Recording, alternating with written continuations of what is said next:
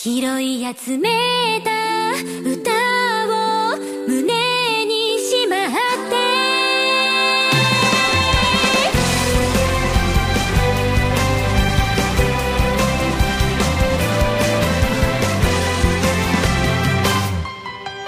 まばゆい光の中では忘れたくない思い出ばっかりで間違い探しすれば苦笑いしちゃうような夜もあった導かれて出会ったの偶然なんて一つもないから歩んだ物語をたどるたび流れ出す言葉なんだかうまく伝えられそうだよ遠く響かせてめくるめくるめくるめくるめく日々夢うつつの中に光る星空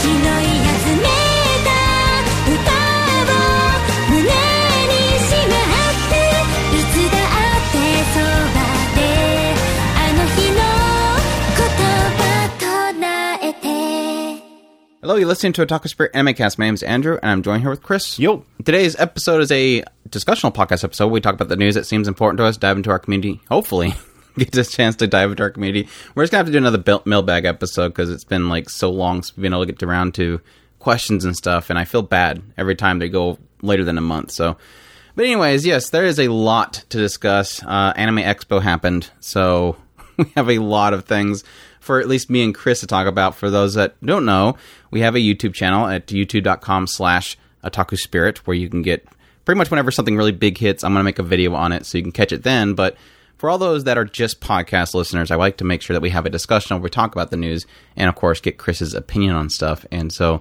that's what you're here for. If you watch those videos, you get Chris's opinion, which you probably want more than mine. And if you... And if all you do is listen to the podcast, you get up to date. But yes, we're at otakuspirit.com. That's where you can go for all of our stuff. All the links there. We have our social media links, our Discord, obviously ways that you can support us through, you know, our tips link, which thanks to Antonio B here recently for a nice little tip that he sent us. And, of course, a Patreon account there where you can sign up to support us on a monthly basis. We greatly appreciate everybody that supports us. It means a lot to us. It makes this happen, this whole thing where Andrew is doing this stuff full time. So... Anywho, like I said, we have a lot to go through. Are you ready? Anything crazy over the last few weeks? Nothing of anything of note? Just my show. It has been officially deemed my show now. The Chris show. The Chris show. The one that is marked not safe for work on Discord. I like that Chris's channel is not safe for work. That's great. That just shows you the degeneracy of Chris. Yes. I'm going back to the unhappy. There you go. Timothy. And it is funny because the original web novel was not that crazy. So we'll see. Yeah. Expectations. Set expectations. It's a Chris show, but you have to set expectation because of that. Chris finds that certain things very enjoyable, and those certain things aren't like crazy plot twists. There could be some stuff in there. But no, yeah, the season did start, and it's been absolutely bonkers. It's been a lot of stuff to keep up with. Typically, I wait for like a couple episodes before I do videos on them, but there's a lot of shows I just really badly want to talk about now. So I've been all over that, and that's been a crazy last. I'm getting comments now, people going, "Where's your Mushoku Tensei novel videos?" And I'm like, "I'm sorry, I'm doing the first impressions. I got to get this stuff done first, and then we'll go back to that." Plus, I'm honestly a little bit struggling with the last part of the second volume. It's like, what are we even talking about? I'm sure there's something interesting in there, but like this extra chapter, it's like, I don't even know if I care about anything that's happening in this, and I can't get through it. So I'll eventually force myself to read through it, but it's been like super boring, that last chapter. But anywho, that's besides the point. Again, news. Let's just dive into it, because we got a lot of stuff to talk about, and it's going to be a lot of fun. So yeah, first bit, we have Discotech Media has announced they will release Symphogear GX, Urusei Yatsura, the final chapter, and Tales of Phantasia anime on Blu-ray on September 27th. Additionally, They said they're going to release Beelzebub and Sayuki Reload Gunlock on standard Blu-ray format that same day. And finally, Konosuba blessing on this wonderful world's second season in Steelbook format Blu-ray on September 27th. So really cool there. If you're a fan of Konosuba, at least, you can get that. And like I said before, Simple Gear getting a physical release is really cool that they're doing that. So cool stuff. Anything that you're after there? I would like to get those. The Steelbooks, they always at least some seem to underproduce them, but they're probably because they're expensive to produce, so they don't want to produce too many and get stuck with the extras. But I really do like Steelbooks. They're really nice.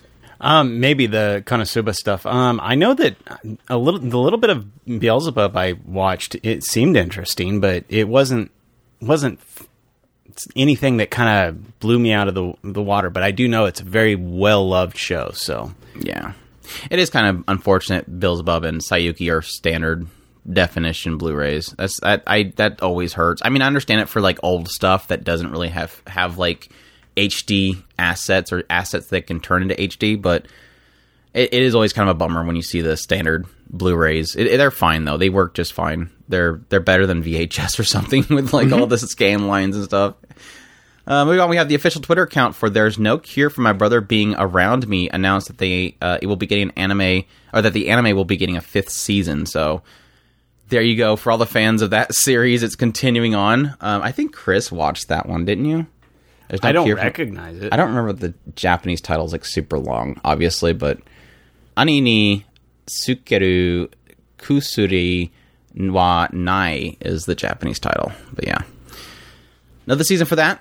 Exciting. It's getting 12 episodes, and it's supposed to be premiering on the Anime Store, which I have no clue what that is. Probably some Japanese streaming service, on July 29th. So we'll see who ends up picking it up over here. But if it's got a 5th season, it's probably good. So yeah, obviously, it has to be good. It's obviously very good. But original comics story centers around a violent girl who strikes her idiot older brother.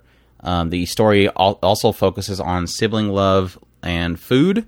The web manga has been read by 500 million times online in China. Apparently very, very big in China. Very big in China. So there you go. The anime staff for Bocchi the Rock has released a new visual that announced an October release for this series. So this is something we already had the announcement that it was going to be this year. It's just we never got a confirmation on when. But I think at this point, all I can really do is be in fall. So we've managed to push it off so long that there's only one option unless you completely delay it. So, and they don't typically do that with most shows. So they probably had plans on October. It's just finally doing. I'm still super excited for this. It really looks great. Visually looks fantastic. I think this was Cloverworks. I think it's Cloverworks, right? Help me. Yes, Cloverworks. Cloverworks. Yes. Characters look good. Yep. Bocchi des. Bocchi des. I wonder if she'll do the Bocchi des thing. Hi, Bocchi des.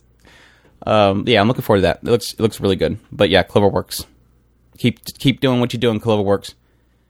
But the official website for My Dress Up Darling has announced that they're going to be doing a new event to be held on September 17th. So I guess the big main thing to focus here is that this is not them announcing a second season for the anime, but it is curious. It is curious they're announcing a special event just for the anime fans. Maybe. Maybe. I know a lot of people are saying that they're just barely getting to 80 chapters and they already went through 40 chapters in the adaptation, but there's two things there. One is that not every chapter is equal to this amount of time in an adaptation. They could see that there is there's enough content to push a full second season. They can do a shorter season, and additionally, they could already know where the story's going, and they can go beyond the manga, which is technically beneficial to the sales of future manga. But yeah, it's not an announcement yet, but I'm definitely setting my calendar for September 17th because I'm sure something could come from that, and a second season would be fantastic. So we'll see. We're gonna be optimistic, but we're of course gonna put our grain of salt in there that this isn't quite yet, but. You excited for another season? Absolutely. I know that you didn't like it as much as I did, but there was that second part that I absolutely hated. No, I love the show, and that just is so much hype right there. Just the idea, even if it is just an announcement of an announcement. I mean, we can hold out hope. We miss modding. The official website for Square Enix's Gun magazine has announced that the manga adaptation of 86 has been canceled. This has been going on for quite a while. The mangaka has been having health issues, and so apparently they had a discussion and decided to cancel it, which is unfortunate, mainly because we really need the mangaka to get better. So obviously, his health is the prime, or her, either one. Their health is the priority here, and hopefully they get better despite this being canceled. But that's usually a very unfortunate sign that if they have to cancel, then something's not going well. So hopefully they get better, though. But I didn't even know it had a manga, so that's the shocker for me. I probably would have checked out the manga, but that's like I said, that's very unfortunate. So there you go. Deadline has reported that Stranger Things' Matt Duffer and Ross Duffer are working on a new live-action adaptation of Death Note for Netflix. Just facepalm, okay? That's all I have to say. I mean, come on. I mean, really. At some point, maybe they'll accidentally. At some point, they'll accidentally make it good, right? Right. If they just do it a million times, eventually one of them will be like, that was all right. Which one? The 15th one. That one was okay. Just watch that one. Really? Yeah, the 15th one, not the 14th. That 14th one. Dang, that was bad. But yeah, that's a stop moment, like an STAHP stop moment. But yeah, it's going to be produced by the newly formed studio Upside Down Pictures, and reports say that it's going to be a new take on Netflix's previous adaptation. So basically saying that, that last thing we did, it's not going to be a sequel to it. It's nothing to do with it. We're doing our own thing. So that's a positive. To give you credit, because I did watch your video where you did end up talking about Chris watches my content. And I will give you credit on the idea of, okay, yes, Stranger Things is a really beloved show. Did you watch it? No, I actually never did. Oh. I meant to, but I just never got around to it. You get a sense from the trailers and stuff, though. I mean, it's very good at suspense. And it's one of those things that I do give credit to the idea of, if it's got a solid director, maybe possibly they can pull it off. But I mean, there's still the aspect of, you have to love the stuff that you're going to be doing, and sometimes it really does come off as some of these directors, when they get these Japanese properties, they go, well, we can tweak it a little bit here. We can put in a little bit of our stuff here. And it's like, at some point you go, well, do you really love the property? I mean, do you want to do this property, or do you want to do your own thing? It's just modeled after what you think is interesting out of this other product. So that's my thought on it. Take it for what it is. I hope it does well. Yeah, the only thing that somebody kind of pointed out to me that I'm curious about, I haven't really been able to find a direct quote, but there has been statements saying that the Stranger Things, they were inspired by Elfen Lied. So it at least kind of shows that they know anime. I mean, Stranger Things, in a sense, is kind of anime-esque. Like, it does have a little bit of their feel of horror and stuff like that. So I can kind of see that, but like I said, that knowing that, if that is true, that they were inspired, there's a lot of articles on it, so apparently it's true. Obviously, since you can Google it and it's there, it's true. And not completely that somebody made it up and everybody, basically sourced it.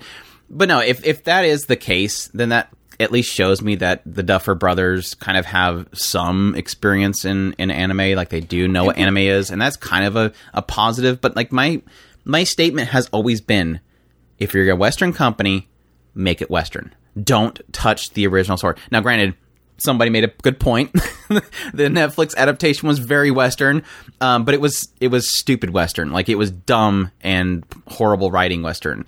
Don't give me the idiot shutout guy that spazzes out at everything. Give me something that's really critical. And this is the other thing that would kind of hit me as I was talking about the idea of it being the creators of Stranger Things. Like I said, I watched 2 seasons of it, and they did suspense well. They did the unknown very well. And I think Death Note has a little bit of feel in there. What is he going to do? Kind of aspect. But additionally, they knew how to do, or at least their team, they knew how to do the setting really well. Because obviously Stranger Things was set in like the 70s or something like that, or 80s. It's set back in time. And they pulled off that setting well. The vehicles and the phones and everything, the setting itself, the clothing. And I think that lets me know that they're creative in envisioning something. And if they can, here's the thought process. Why not just make it a different time period? Like, get out of the current time period. Take internet crap out of the story itself. Just go back in time a little bit. It's more a simple story, but it's still effective. Because I think when you start getting to more modern time Death Note, that's when you start getting into some really dumb stuff that I don't really care to see again. It is one of those interesting aspects of the going to what you were mentioning earlier about the fact that in these bigger names are taking note of anime more and more often. I mean, you have several different directors that have who is it? Torino, the guy who did Battle Angel, was it?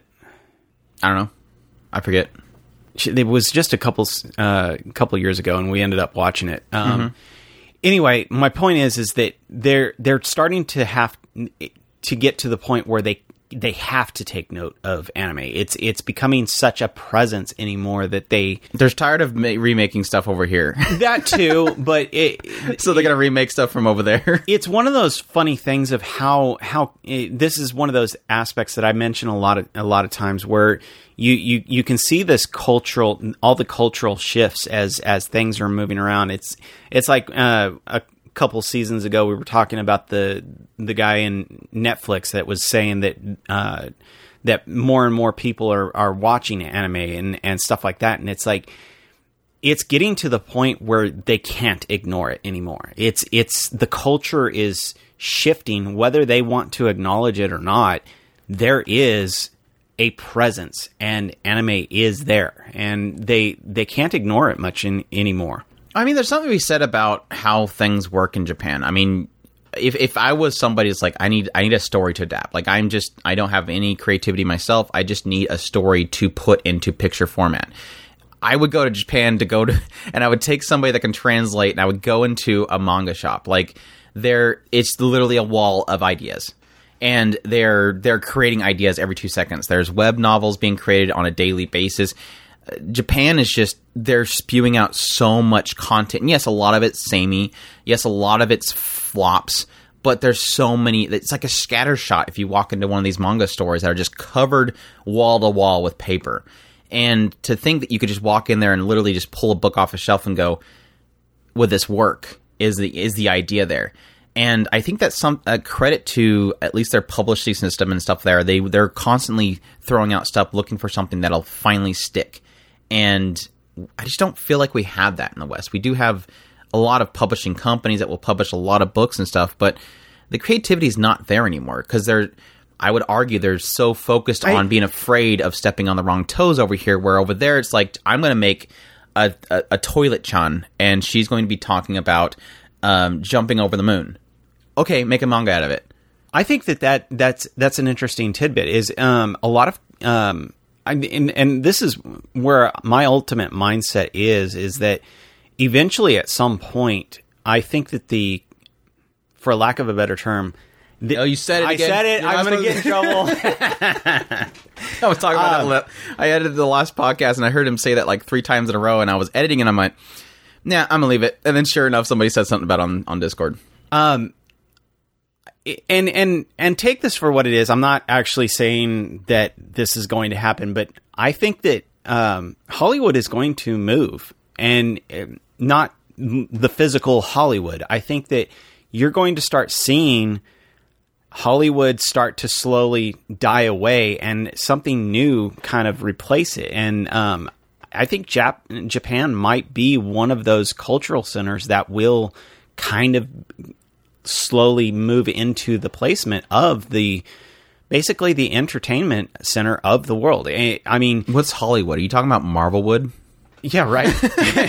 I mean, there is other ones like Marvel and Pixarwood. I mean, Texas is trying to kind of take that place as well, but there's other places that are. Paris is. I don't know that Paris has necessarily got the. Paris. It does have a lot of cultural synergy there, but. Bollywood, Chris. Bollywood's going to take over. They do some crazy stuff. My point being is that they have all these different places that are trying to take over the king spot, and Hollywood is having such a hard time. While they still have the cultural momentum there, they still have blockbusters, slowly, but yeah, I think a lot of people are they're like fed up. Else. Yeah, people tired. People are fed up with it, and that's the thing is what happens when, just like we were talking about with back in the day when we were talking about World of Warcraft or Blizzard, and how while it still has that power, it's on its death spiral, and these other companies are trying to take that place. The worst time for you to make mistakes is when you are in a death spiral, because you if you want to take that energy back, you have to start fixing your problems. And sometimes they get to a point where their arrogance forces them to just continue on that death spiral. So it's an interesting thought. Like I said, I'm not good at tea leaf reading. I see these things in the grander picture. I don't follow Hollywood anymore. I gave up on Hollywood a long time ago. I just watch the interesting interplay between all of these the cultural world as a whole, and I see interesting aspects. And Japan becoming more and more of an influence, I think, is very interesting, and I think that that's something that a lot of people should take more note of. That these directors can't ignore these properties anymore. Yeah, and I think Netflix has been the main key one there, because I mean they have Cowboy Bebop, they're doing One Piece, they're doing Netflix for the second time now.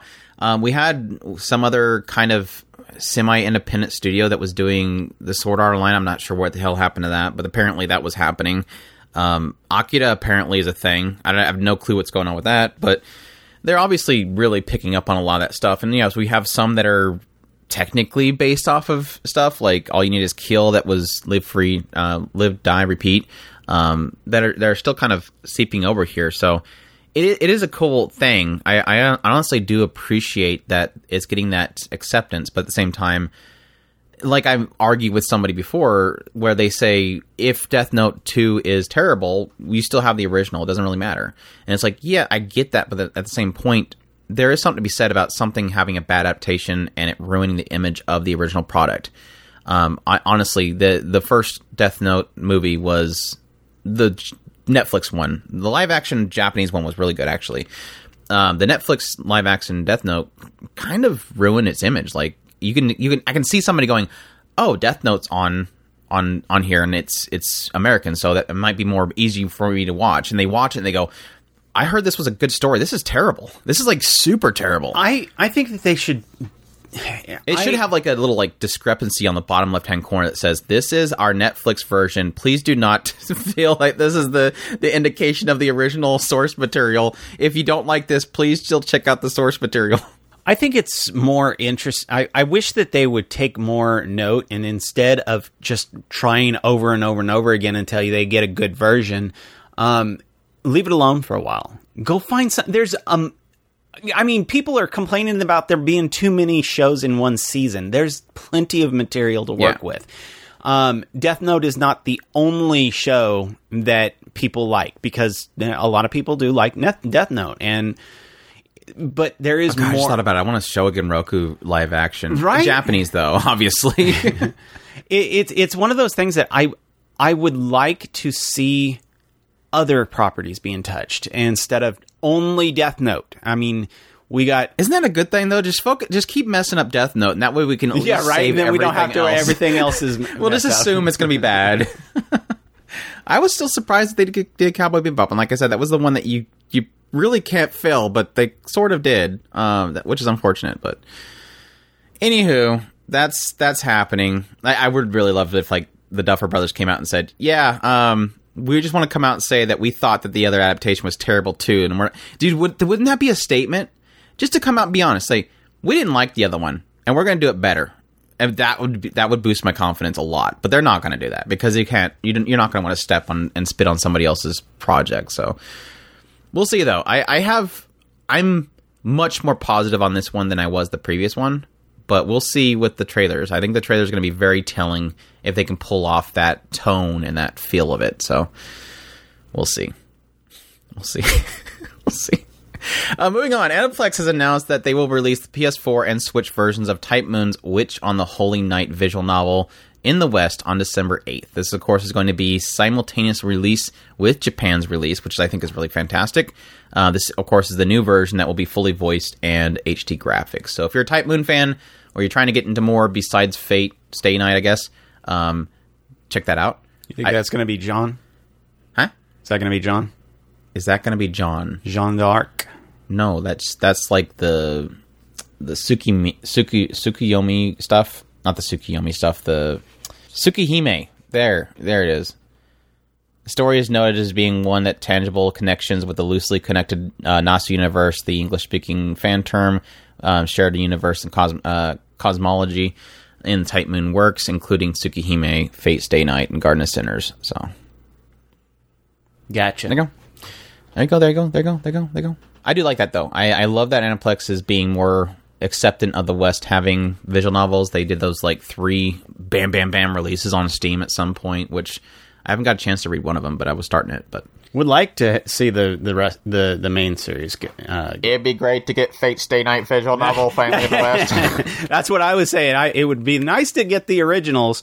Yeah, and I wonder if that would sell like hotcakes. It would. Do you think they just assume that everybody has read it that's going to read it? It's one of those. I think it's just the fact that the content in it, they don't want to deal with the controversies.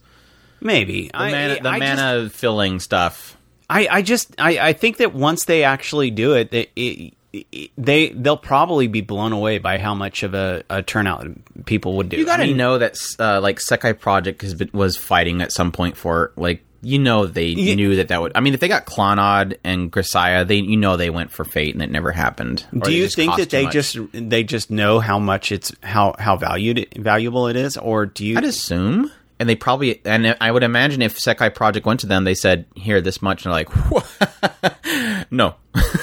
I mean, that's the only thing I can figure, because I can't imagine that. Fate is mine. Yeah, I know the idea of the possibility of controversy is there. I get it, but you got to. I mean, with as much as has been turned out before, you would think that too.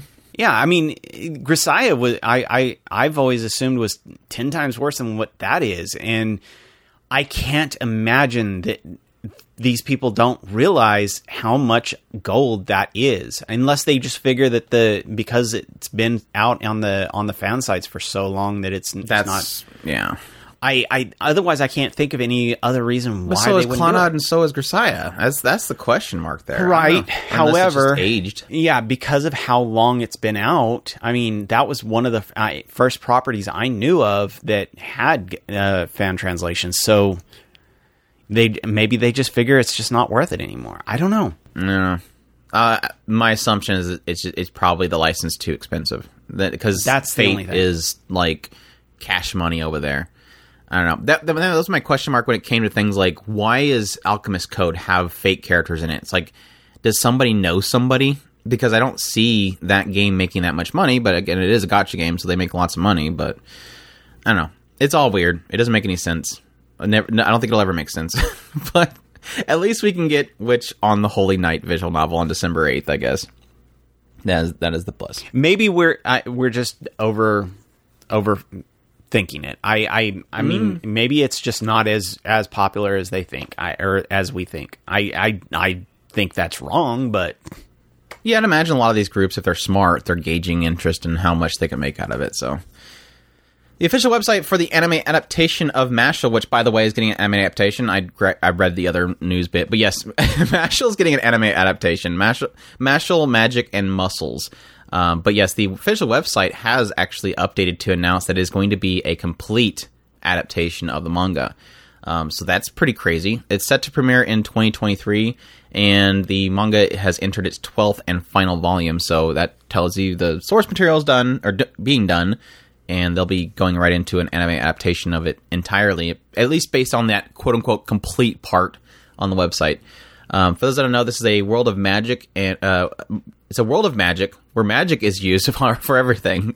But deep in the forest exists a young man who spends all of his time training and bulking up. He can't use magic, but he enjoys a peaceful life with his father.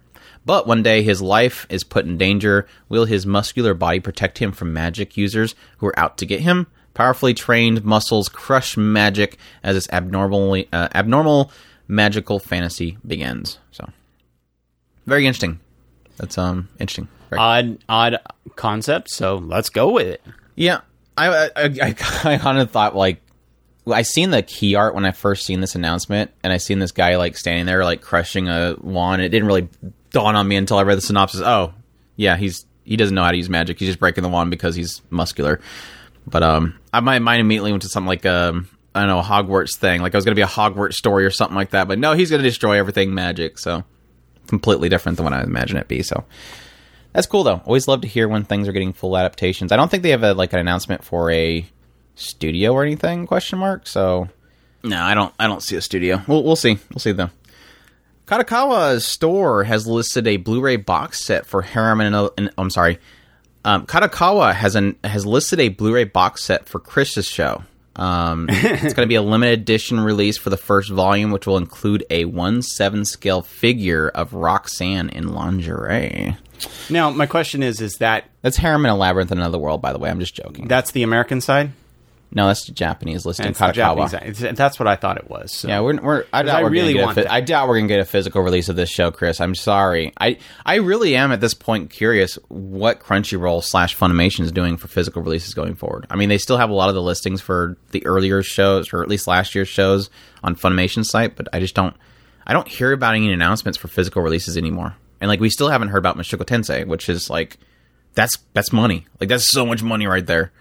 Because I was desperately searching for that to find out where who had that, and I found out that it was in the box set. So I was hoping that we would get a version of it here, but go get that Japanese Blu-ray, Chris. Right? How much is it listed for? Probably probably 200. I'm gonna guess 200. Yeah, just 176. Well, probably 150ish for transfer. I'm not sure how the dollar's doing right now compared to the yen. So yeah, that's it's 17,000 yen, by the way. So yeah, get that, Chris. Go. No, this is volume 2. Volume 1 has the figure. So 100 almost $150 just for the first set. Where's this the second set? What is the first list at? We want to see the one that has a figure. That's the interesting one. Normal version lingerie. There it is, right there. $400. Wow. 39,000 Japanese yen. So yeah, you're looking at more like 370 at least dollars USD. Ugh. Go get it, Chris. Go get that. You know that's going to be the most janky figure ever. It looks good in the prototype though. It has that whole like hair line thing, but that's fine. Interesting. We're now. It has a Sign Roxy thing too. I mean, I this almost is probably already sold out. No, it's still available, I guess. I would almost get that. The problem is I don't want I want at least some subtitles on there. That's the frustrating thing.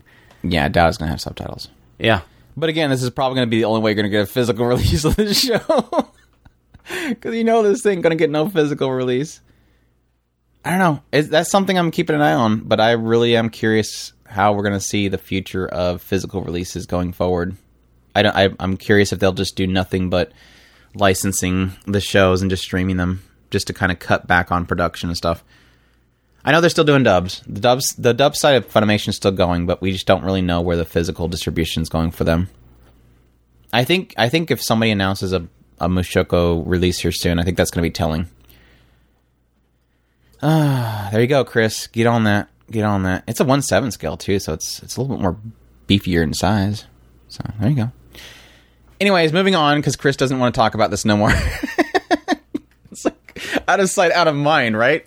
That's why he hates Ami. He doesn't like to go to Ami at all anymore. I refuse to go to Ami. I almost don't even go to the other stores either, so...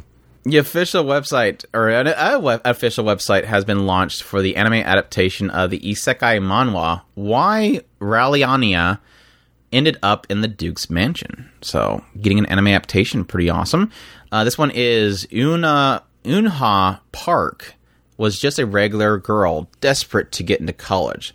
But when she finally does, her elation is cut short when she's pushed off a roof, only to wake up as Raylania, I hate that name, Raylania Macmillan, a character from a novel whose death serves as a catalyst for the story's events. But Raylania, but Zed refuses to die a second time and is determined to change her fate no matter what. That sounds very much like Villainous.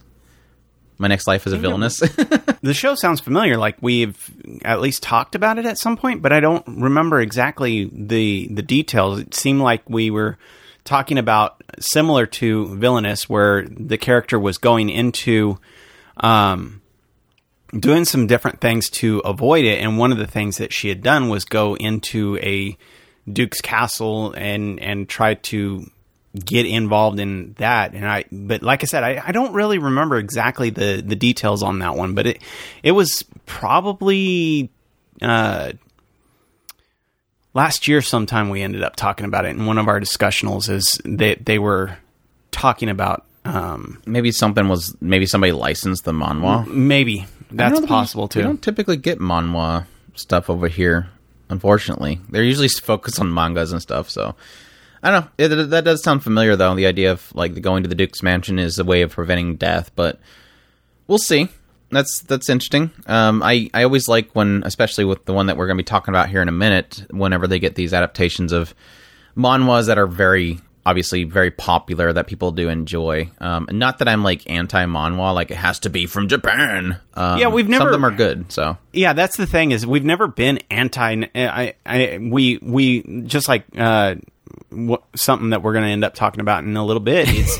It's one of those things that people have been asking us to cover it, but it's one of those things of there's just so much in the. We already have enough in Japan. Yeah, we have enough in Japan. Going into the other ones is a little bit more difficult to do. Yeah, it's like Link Click. It's like everybody was super excited about Link Click, and it's like, yeah, it's great, but yeah, and then it's like Ruby, and yeah, I know, but Last Airbender, yeah, I know, but Castlevania, no, yeah, I know, but. Only so much time, and I still have to rewatch Bleach or reread it. Everybody wants me to read through One Piece, and I still need to read Mushoku Tensei. Like, I still have so much stuff to do. So, anyways, time. Next bit of news, unfortunate news. For those that are not aware, Yu-Gi-Oh's creator Kazuki Takahashi has unfortunately passed away. This was reported that the Japanese Coast Guard found him off the coast of Nago City in Okinawa. I believe I haven't actually gone to confirm this yet, but I believe somebody said it was it was due to a shark attack. So he was, like, when they found him, they actually found him in his scuba diving gear. So very unfortunate news. I know that a lot of people, he was a kind of a cornerstone of their childhood. I was not into Yu-Gi-Oh, but I know a lot of people that were super into it when they were younger. That was like their Pokemon. That was their Digimon or whatever. So very unfortunate. I followed it for a couple of seasons. I did really enjoy it. It's one of those that I agree with Andrew that it really sucks to see another legend in the mangaka field. Definitely a pillar, and every time one of these pillars either meets an unfortunate end or and when, like we were talking about earlier, with one of those pillars being sick and just canceling, and we hope for the best for them, because these are things that we do truly love. We even if I don't follow Yu-Gi-Oh as heavily as some people do, I do know the influence that this person has, and it is frustrating to see such an important figure go away. Yeah. But thankfully, I guess the positive you can see is that his legacy will live on, and people can still enjoy his work for future generations. So Moving on, we have some really exciting news out of Crunchyroll during the Anime Expo. Finally, the most leaked thing ever. They finally announced that Solo Leveling is getting an anime adaptation. Of course, this is based off the manhwa of Solo Leveling. It's going to be premiering on Crunchyroll in 2023. Studio has been confirmed to be in A1 Pictures. The director is Shunsuke Nakashige, who's pretty much only known for doing Mother of Goddess Dormitory, as well as some episodes of Sword Art Online, Alicization, and War of Underworld. So I think that's the only thing that a lot of people, including myself, is kind of a little bit hesitant on, is that the director hasn't really done much. But character design is being done by Tomoko Sudo, who's pretty much been known for doing Alice in Borderland. So there's another kind of question mark one, which I think the art style of Alice in Borderland kind of sort of gets close to Solo Leveling, so I guess it's fine. One exciting thing that I did find was that the music is being done by Hiroki. One exciting thing that I found was that the music's being done by Sawano Hiroyuki. So that was, when I heard that in the trailer, I'm like, oh my gosh, it's Sawano. I can hear Sawano. And then sure enough, his name popped up on the screen. I'm like, yes. Can you play the PV? It's mostly just manga clips. That's right, you said that. But I'm sorry. There is some good music in the background, but I can't play the music as a recording, unfortunately. But yeah, it does have me super excited, mainly around Sawano, A1 Pictures. But it's very pretty stills of the manga. That's one thing, I guess.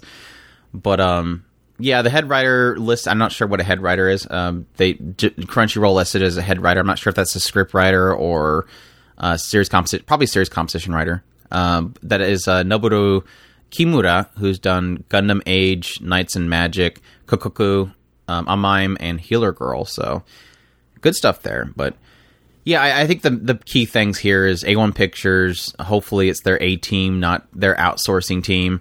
Sawano Music, and hopefully a really good story behind it, as much as everybody's hyped up this stuff for the longest time.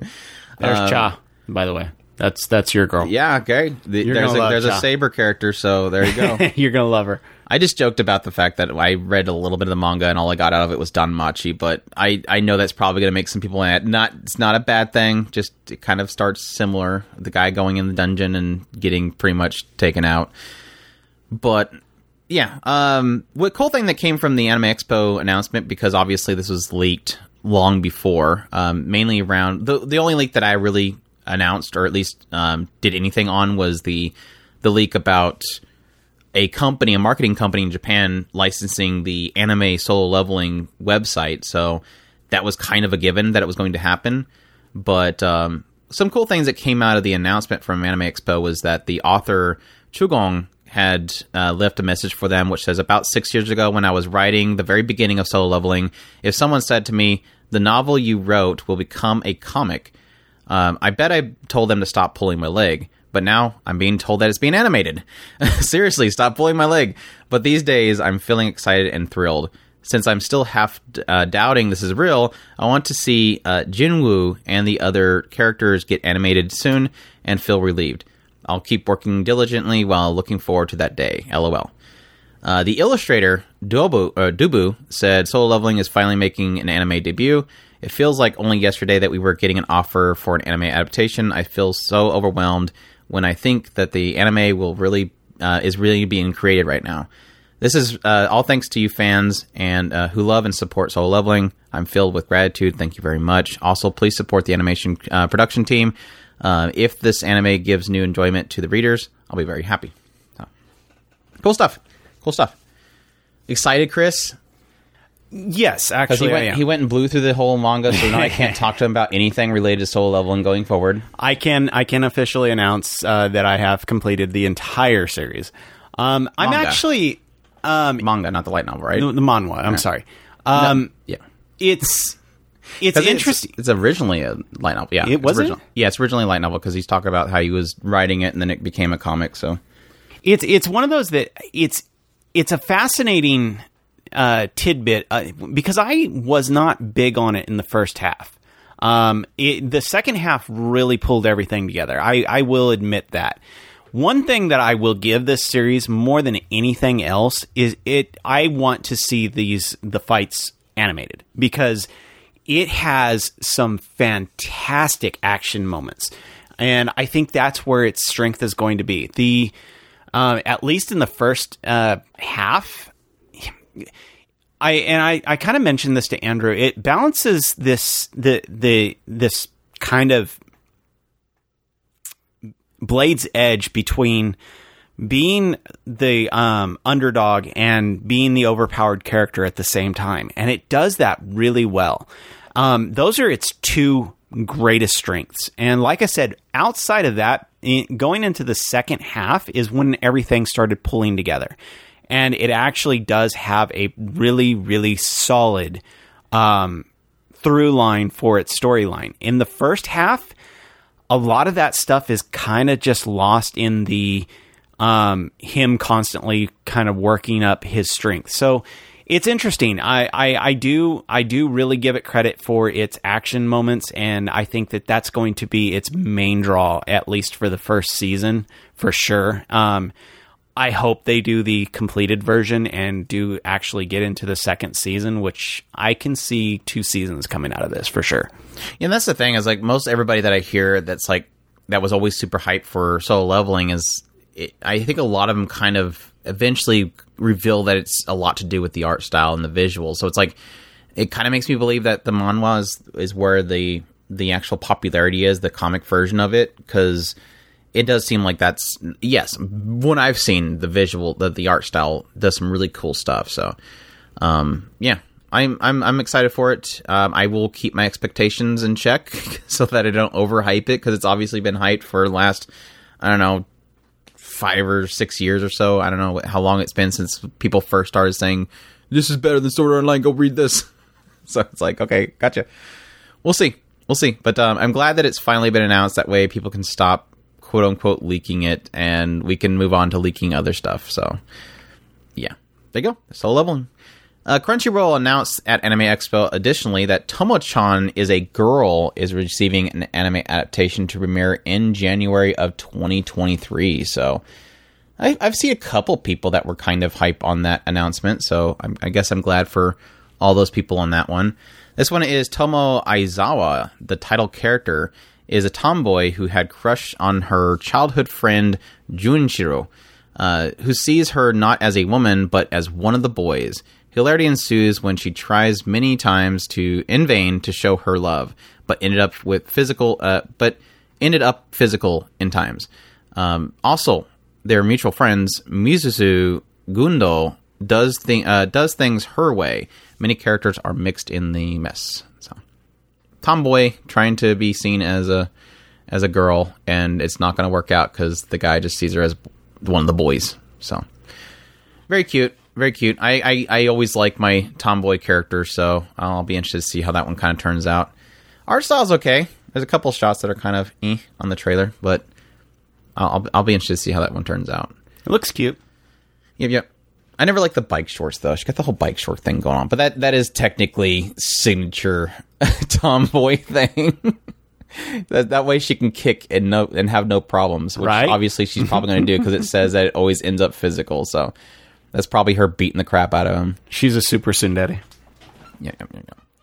Studio Trigger. This one was pretty crazy. Kind of blew up the internet for a little bit, but Studio Trigger has did announce at Anime Expo that they are working on a new project for Panty and Stocking with Garter Belt franchise. So, yay! That's coming back, Chris. Are you excited?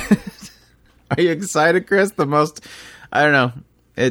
It never got me. It felt too Western when I first watched it, so I'm like, I'm going back to anime. I tried to do it once or twice. I tried to.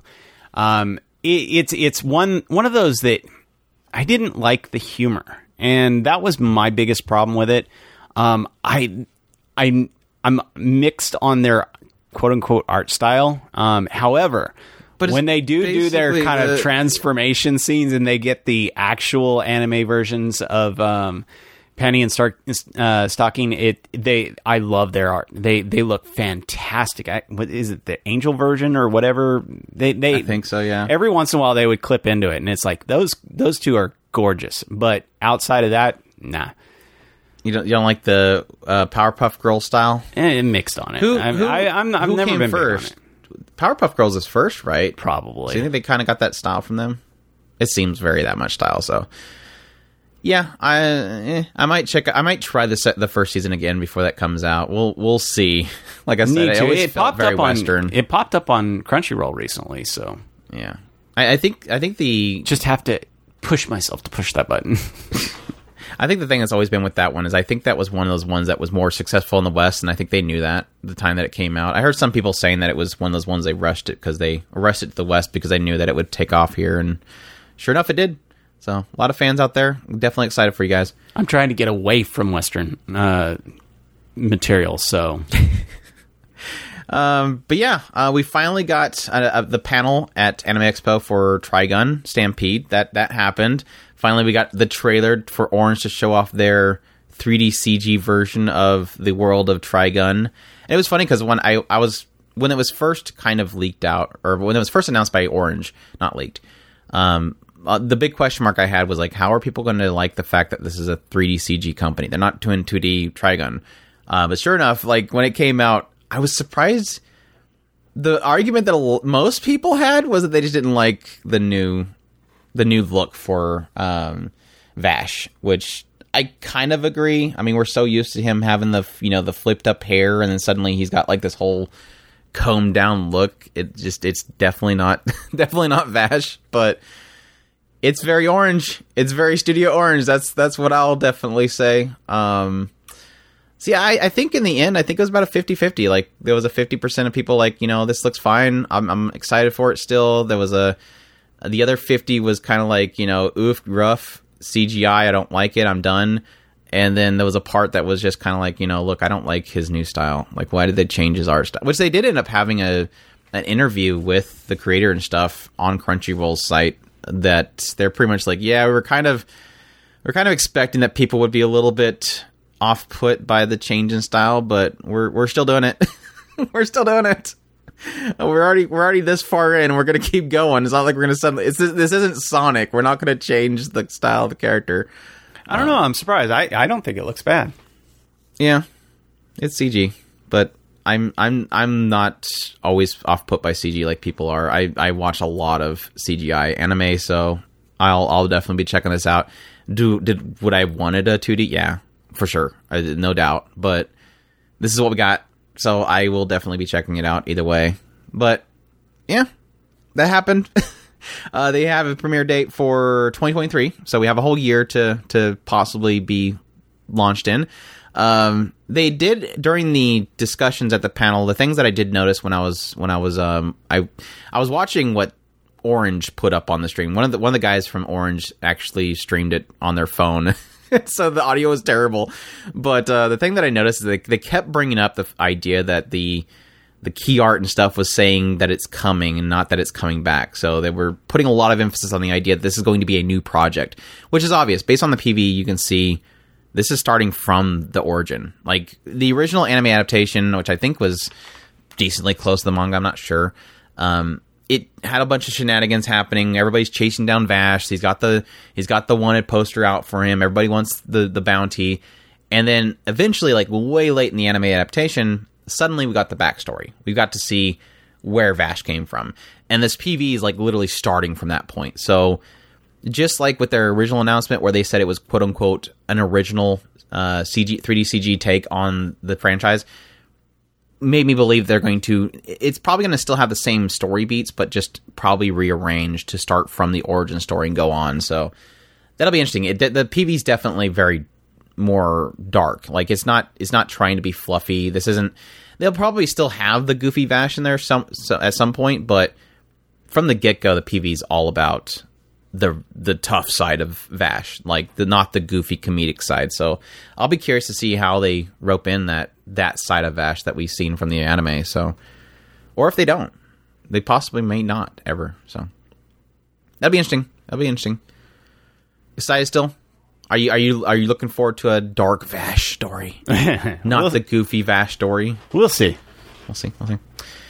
Moving on, we have Viz Media unveiled a new trailer for the Bleach anime series at Anime Expo. So that happened. So I think it's on Toho's YouTube channel. I literally just said Viz Media announced it. Viz's YouTube channel. You can check it out there. But yeah, that's still coming in October, so be excited for that. They also revealed a key art for it. But yeah, this is of course going to be covering the 1,000-year Blood War. The other thing is that at the Anime Expo panel is that Kubo recorded a video. Said in that video, he said that he wants the fans to expect a modern, contemporary coloring and a new and refreshing viewing experience with the new anime, which I'm guessing is just kind of insinuating that it's not going to be like set in the same style and everything as the old, at this point now, old anime series. He added that he's closely involved with all aspects of the anime. Kubo also acknowledged that the anime thus far has omitted some scenes from the that were from the manga, but he wants to get them back in if possible. So possibly some extra stuff that maybe was skipped that he deems that should be in there that he's going to have pushed back into the adaptation. But we'll see. Did you read the manga, right? Finished it? I'm not completed, but I'm pretty close to completing it. I was curious if this could be possibly a multi-core. Oh, I doubt they can cover it in one core, especially if he's talking about adding scenes in there. The funny thing about Bleach is that because I think that we ended up discussing it at some point, and it felt like where they left off there was a massive gap between where they had left off and where this stuff is supposed to be taking place, and I was absolutely blown away by the idea that they would just skip an entire section. But when I went back to look at it, it doesn't seem like it. So it's one of those that feels like different parts seem like they should be taking longer than other parts should be. So I don't know. It's I can see it going several cores for sure. At least 4 cores probably. But at the same time, the way that the stuff translates to actual animated stuff, maybe it's just because there's a lot of stuff that's being skipped. I don't know. It's odd. Yeah. I really. It's just like Attack on Titan, where things don't translate the same way that they feel like they are in the manga panels, where it just seems like they just go on and on and on and on when they're actually doing discussions, but when it actually translates to the scenes on video, it doesn't work out the same way. Yeah, true. Have simultaneous combat with people going, "What just happened there?"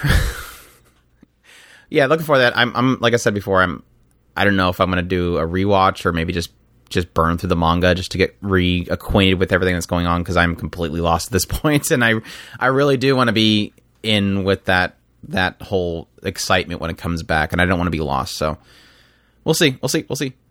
Sentai Filmworks has announced that at Anime Expo that they have licensed the following: Peter Grill and the Philosopher's Time second season, which will be airing this year, which is probably going to be fall. Chikawa, Ragna Crimson, Reincarnated as a Sword, which are going to be in October. And I've somehow gotten stronger when I improved my farm-related skills, which again is going to be in October. So I'm excited for Reincarnated as a Sword. That one looks cool. I think they released a PV for it, which was exciting too. That's the one where it has like the girl that's like really had a terrible life, and then he shows up as a sword, and then she wields him. So, cute cat girl wielding a sword. That's always a plus for me. That's an easy win for Andrew. I'm not sure if it's going to have a good story or what, but at least we have that. So that's all I need. But yeah, the other one, the farm one, like I've said before, was kind of funny. I seen the trailer for that one where he basically kills a dragon with a carrot. I think it was a carrot.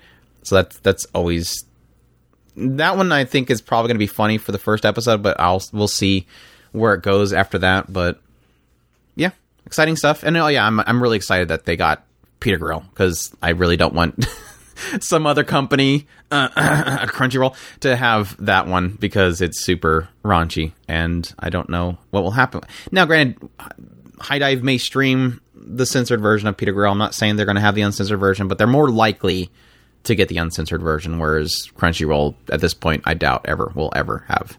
Yeah, my show being, except for Shin Ikitosen, which that was the only version they had. There was no uncensored version of Shin Ikitosen, so they lost the last of my trust with my show, so I'm done with them. I'm curious with the whole this because it's a big sword. It's got that cute thing about, cute little cat girl that has gigantic sword. I'm curious if it's gonna be one of those things where he's obviously flying contrast, around. Andrew, contrast. It's obviously one of those things where it shows him flying around the sky and stuff by himself. So I'm curious if it's one of those things where she's super strong, or if the fact that he's able to move her with him to be able to wield it. So it's cool though. The action scenes they show in the trailer look great so far. So I hope that they keep that quality, honestly. So, but yeah, cat girl. Yeah, cool stuff. Now here's some crazy. No, this isn't yet. We're not yet. But Right Stuff and Nozomi Entertainment has announced a couple licenses: Gundam-san, SD Gundam, Son Gokuden, Brave Battle Warriors, and Gundam Build Divers Re-Rise. So finally, the SD Gundams. We were talking about that when we were doing the full rewatch of all the Gundams, because they were just sending, like, literally every day I got a package and it was another Gundam, and I'm like, okay, here we go. We're doing another Gundam, Chris.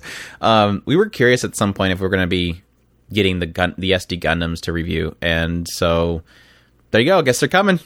They're on the way eventually. Yeah, SD Gundam is definitely one that I've always been curious as to what the concept behind the SD Gundams were, for sure. Yeah, probably taking out all the political intrigue and just having it be chibi Gundams fighting each other. Yeah, right. Which is fine. So, Sekai Project plans to release Inupara, Dog's Paradise, and Nekopara after games. So, if you want the Inu version of all your Nekoparas, be excited for that coming from Sekai Project. Apparently, they still exist. I might actually be getting into the Paras here soon. Chris is going to get into the Paras. It's time for Chris to get into the Paras. Because there's Inupara. Yes. That's all you have to. The Nekos? No, that wasn't enough. The Inus, that was enough. Nekopara is adorable. I've definitely seen a lot of stuff coming from that. But I can't help it. The dog girls. I got to get into the dog girls. They're missing like one of the best ones. Which this one's kind of got the whole floppy ear thing going on. But yeah, they're all mostly just like pointy ears. I'm more annoyed that there's not a wiener dog in there. Okay, moving on. Moving on. That would be that one. I'm not going to say it. Nozomi Entertainment. Here's the crazy stuff. This is of like solo leveling. Gotcha. Excitement around finally the trailer for Trigun. That's exciting. Probably the most shocking news for me personally was this. Nozomi Entertainment and Right Stuff has announced they're collaborating with Macross Big West to release Macross Frontier and Macross Delta on Blu-ray in the US. Finally. And this keeps going. We got more of them. Additionally, they said they have Macross 7 that they're going to release on the anime and on Blu-ray. And then Big West and Anime Limited later on announced that they are going to be doing Macross Plus on Blu-ray in the US and Canada and Europe. Anime Ego doing the Super Dimension Fortress Macross 2 Lovers again on Blu-ray. So, yeah. All this Macross just flooded Anime Expo. Like, all these companies going, yeah, we're doing this one, we got this one covered. Hey, we'll do the one over there. They're like, it's like all these people jumping out there saying we're doing all these Macrosses. And I've said it before. I've watched like the original Butchered stuff, but I haven't been keeping up on all these other Macross because, again, they weren't ever licensed in the West, unfortunately. My excitement is that this is finally coming to the West. Like, we're finally going to get this stuff. That's where I'm excited about. I'm excited that this has finally been released from the death grip that was Harmony Gold. And, of course, we talked about this last year, that they came to some sort of agreement that they would be able to do distribution. It's just now even when that was announced, I had my fears because they just got burnt so bad with Harmony Gold. Why would they ever trust another company? Well, apparently they trust Nozomi Entertainment and Right Stuff and Anime Limited and Anime Ego, obviously. So I'm happy that trust is finally reestablished in the West, and we're finally, the fans and everybody else is going to be able to finally experience this stuff, again, legally, and we'll finally be able to get this stuff. So, and I already got my email saying, hey, do you want a review copy from Right Stuff? So I'm like, yes, please. Yes, please. We're finally getting this. I am so super excited for you guys. Thank you so much that you guys got this. I was more happy for the fans and Right Stuff and Nozomi Entertainment and obviously the original owners to finally be able to get this stuff over here. So super hype. For sure. This is one that I've actually wanted to dig into at some point for a long time. One of my favorite, if you want to call it a meme clip, is the Nyan Nyan song that I've always I've actually brought it up in Discord a couple times of this is the original, and I love it. So yeah, I definitely can't wait to sink my teeth into this one. So yeah, since I rushed through pretty much everything, let me make sure it's perfectly clear. No Zoom Entertainment Right stuff. They're collaborating. They're going to be getting Macross Frontier and Macross Delta on Blu-ray. Macross Frontier is releasing the full series on Blu-ray in a Blu-ray set. Macross Delta is a full box set, as well as 2 additional versions of the first episode. And then with the other one, they're going to be doing the Macross 7 on 2 Blu-ray discs, both regular and Ultra Collector's Edition with bonus content. The first 1 through 29 episodes, plus the shorts, will be in the first box set. The second set will have 30 through 49 and Encore. So that's for the Macross 7. When it comes to the Anime Limited box set, I think they just said they're going to be doing the release of Macross Plus, Anime Ego doing the Super Dimension Fortress Macross 2 Lovers Again on Blu-ray. So they didn't announce a box set or anything. So yeah, that's super crazy. Like I said, I'm super excited for this. This is a long time coming, and I'm glad it's finally getting love. And maybe, hopefully, anything future Macross related won't have any sort of hiccups. So yeah, there you go. Super excited. Super excited for that. So moving on, we have Crunchyroll has announced that it will be streaming the 2 OVAs for My Hero Academia starting on August 1st. This will include the first episode with an original story around the baseball-loving pro heroes who form a hero league baseball. The second episode will take place during the internship at Endeavor's agency and cover a string of graffiti incidents. So more Hero Academia coming before the next season. So exciting stuff. Crunchyroll also announced they will be streaming To Your Eternity second season in fall, which is a surprise to nobody because they had the first season, so they're probably going to get the second season. So there you go. Let's see here. This is very unfortunate. I've actually been looking forward. I think Chris has talked to me a little bit about his thoughts on it, but yeah, Wit Studio during all the craziness of Anime Expo decided to tweet out that they are launching a 10th anniversary exhibit Kickstarter, with its goal to have physical events around the world showing their works. Yeah, Kickstarter for their marketing team, apparently. Apparently their marketing team sucks so much they need to have us pay for them to market.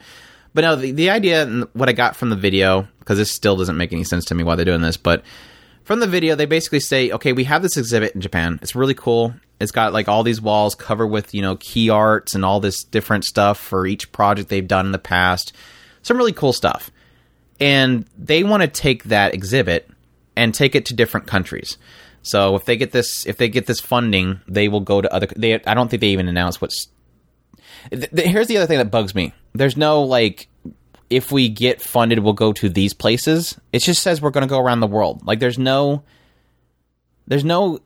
nothing in here that tells me what they're doing. They just want to go overseas with the exhibit, which that kind of bugs me. I don't like the idea of how very vague it is, but it's there if you want to fund it. Obviously, I think probably most people would be wanting to fund this because there's Kickstarter exclusives, you get your name on some stuff, and you can get signatures from some people from Wit Studio. This one's access to their Discord, your name on Wit Studio official website, a special message card digital from Wit creators, access to online talk show by Wit creators, autograph artwork digital by Koji. Yeah, you get some digital stuff. I think one of them's if it's really expensive, I think you get to do a studio tour or something like that. No, just an online meeting. If you pay them, what is that? $10,000? $10,000, you can get all the other stuff that I just mentioned, plus what next? Still digital stuff from them. Access to behind the scenes video by Kyoji Asano. An online meeting with Wit creators. You can visit Wit Studio and dinner with creators. Probably not paying for that flight, by the way, I would assume. Otherwise, they just take a huge chunk out of it. Hand-drawn portrait of you by a Wit creator. Boom, there you go. It's got 5, and that's pretty much, if they have one person doing that, so that's pretty much half of what they've already made. You're right. That's half of what they've already gotten 18,000 USD, and that was a 10,000 one, so that's half of their backers right there. But I don't know, I'm being very negative here, but it's still the point. This is something they should be doing. This is their marketing team. Their marketing team should be figuring this stuff out. I don't know why they're asking people to pay for them to take this to places we haven't even. They don't say where in the United States. They don't say if they're even going to the United States. Just, we're going to take this overseas. Give us money. It seemed like a very dumb idea. I don't know who greenlit this. It looks bad. It shows that they're having troubles. Their whole statement in the video is that we want to take this around the world because we're just not very well known in animation. We're not known in animation worldwide. And it's like, yes, if anybody knows about anime, they know what Studio is. Now, if they're specifically meaning like they want recognition like Disney has, you're not getting it. Anywhere outside of anime, definitely fans, not for $36,000. Yeah, anywhere outside of anime, nobody's going to know an animation studio besides Disney or Pixar. So don't expect that by putting a pop-up place somewhere in, we don't even know where. It's not going to make you suddenly be recognized. So it seems like and it's not that much money, honestly, considering for a marketing department for a big studio that's, part of other companies. But it just looks bad. It just looks bad, honestly, in my opinion. But if you want some digital goods, I guess you can pay, jump in there. I mean, people do what they want to do with their money. Agreed. But when it comes down to it, I mean, we're going to what Andrew had mentioned a little bit ago of it's hard to kind of jump on board and say, hey, we agree with this when we don't. We had the same problem when was it Funimation did a Kickstarter for something else, and it was like, why? They're a big company. I mean, theoretically, they're a big company, and they're wanting the fans to put money into something that to support a project that takes out the quote unquote the risk involved. This is another one of those that is, if you want to put advertising out there to get your name out there, then go and do it. That's your risk. You're asking the customer to cover your risk when that's the point, is you get the rewards if you take the risk, and you're trying to take out the risk and still reap the rewards. I mean, we're not getting none of these. I mean, digital, definitely not digital. That's just insulting, honestly. Yeah, like the best one is like $200, and it's for an autographed Wit Studio original T-shirt, cap, and tote bag. Just sign a piece of paper. I don't need a tote bag with a signature on it. Why do I get a tote bag with a signature on it? I mean, to me, this looks like almost insulting when it comes down to it. And I hate to be the quote unquote negative person, just like Andrew's saying. He doesn't want to be a negative person in this situation either. But when it comes down to it, this is bad business. It really comes down to it. This is bad business. And I don't want to go right into the idea, like Andrew was saying, this looks like something of somebody who's hurting for money and they need to do something like this. I guess I can kind of see that. It is, I almost hate to say that I agree with that. I mean, otherwise this doesn't make sense. It's not, and that's why I said it's bad business. Something about this doesn't work. It's almost like somebody said, "Hey, man, can you guys come to Anime Expo?" And they're like, "We don't have any money."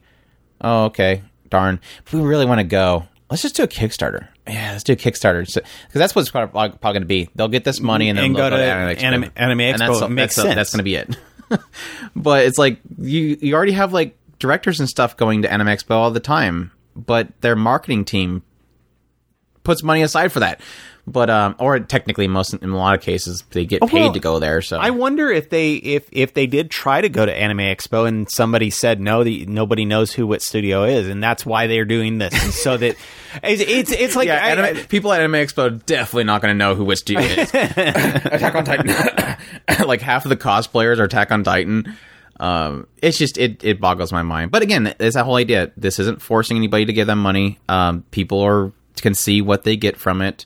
I'd stay the hell away from that Discord because that Discord is probably going to be crazy. But there you go. That's a thing. That's a thing that's happening.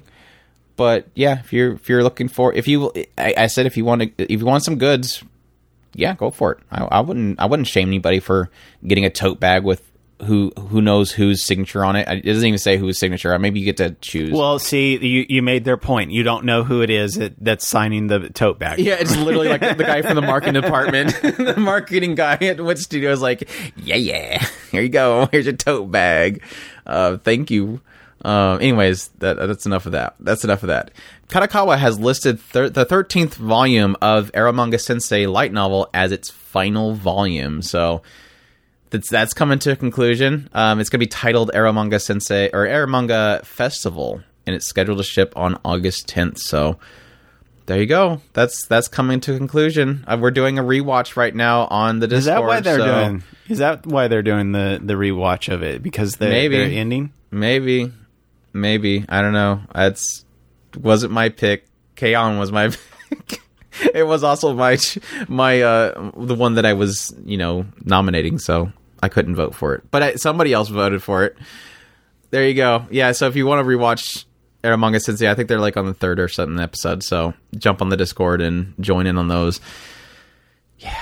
An official website was opened to announce the Tale of the Outcast manga is getting a TV anime adaptation. Wisteria is an orphan girl living in a corner of British Empire at the end of the 19th century. Her life is desolate and bleak until she encounters Malbus, a powerful but equally lonely immortal being with a furry appearance, hounded by hunters.